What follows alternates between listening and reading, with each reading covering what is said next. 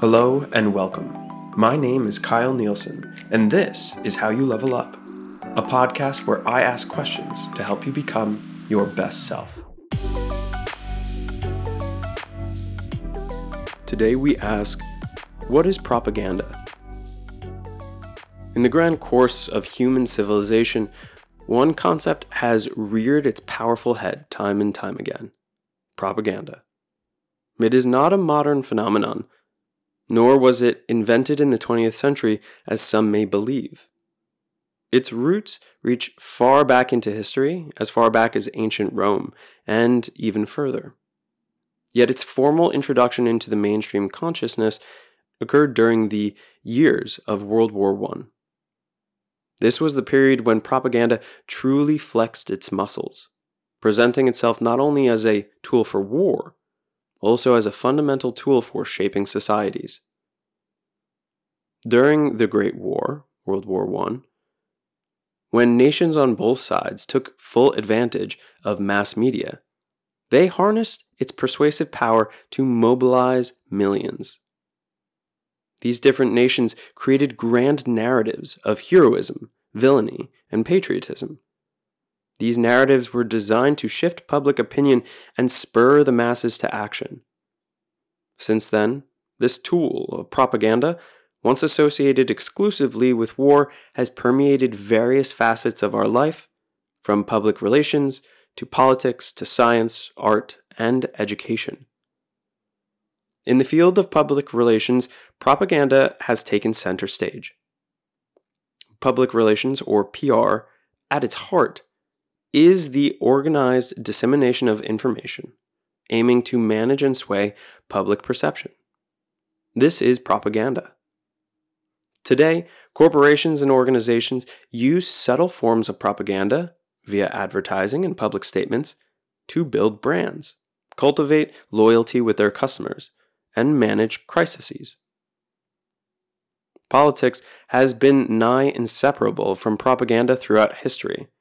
Whether fostering nationalism, promoting policies, or discrediting opponents, propaganda has been a steadfast companion of political campaigns. The Daisy advertisement from the 1964 U.S. presidential election is a clear testament to the power of political propaganda. This advertisement, often called Daisy Girl, was designated to broadcast Lyndon B. Johnson's anti-war and anti-nuclear positions against the Republican Party's candidate, Barry Goldwater. It introduced a fear of nuclear war to sway voters, and it showcased how artfully curated messages could influence an entire nation. Science and art, seemingly immune to propaganda's manipulations, have in reality been equally influenced. Scientific propaganda often comes in the form of pseudoscience, using selective data and biased interpretations to advance a certain narrative. The tobacco industry's attempts in the 20th century to downplay the risks of smoking provide a striking example. Newspapers, billboards, radio, and television all ran advertisements on the benefits of smoking cigarettes, even putting doctors in those advertisements, while cigarette manufacturers knew the health risks of smoking. Art, on the other hand, has long been used as a vessel for propaganda, carrying messages that align with specific agendas. Soviet constructivism, Nazi art, and even the American pop art movement of the mid-20th century each used aesthetics to promote a certain worldview.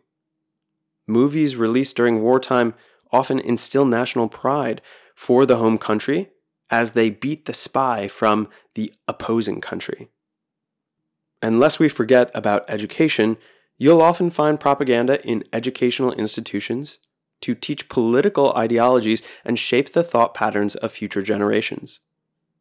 In authoritarian regimes, history textbooks are often skewed to present a favorable viewing of the ruling party, like the historical textbooks that I read as a kid, which said nothing of the genocide of the native people, or the history textbooks in China, which say nothing of Tiananmen Square. Every nation is at fault for this in some manner. No one nation doesn't turn a blind eye to its own atrocities. Education can subtly enforce the existing social order through its curriculum. This is propaganda. The influence of propaganda is pervasive and profound, shaping societies and minds often without anyone realizing. As responsible individuals, we must recognize it, understand its workings, and challenge it when it distorts the truth.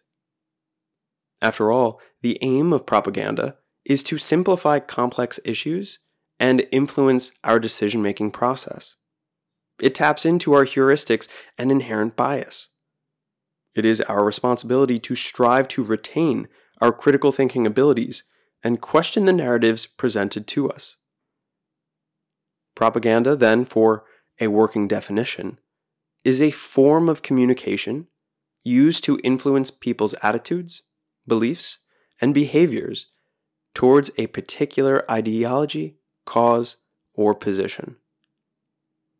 Propaganda operates by employing various techniques, including, but not limited to, emotional appeals, demonization of the enemy, half-truths, and lies. These are all aimed at manipulating opinion and perception. While the information disseminated through propaganda might not necessarily be false, it also involves the selective presentation or exaggeration of facts. It's crucial to understand that propaganda, due to its manipulative nature, can be both positive and negative in its impact on society. For instance, propaganda can help in spreading awareness about public health initiatives or environmental issues, like when a smaller organization starts to spread their own propaganda about the dangers of smoking cigarettes. This is propaganda too, though it ends up being a good thing because then we all begin to see the harm of smoking cigarettes.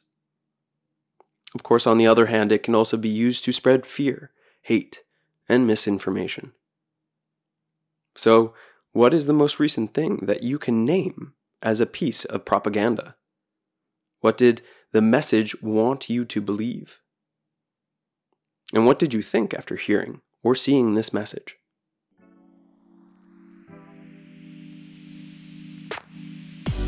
Thank you for listening to another episode. If you're enjoying the show, open up the app you're listening to this on and hit the like or subscribe button and give a 5-star rating. At least twice a week, you'll find a new episode asking you a new question, so you can strengthen your emotional independence, improve your communication skills, and upgrade your personal philosophy. So if there's a question you'd like me to dive into next, send it to any of these social media accounts connected in the show notes here. This is all about how you level up.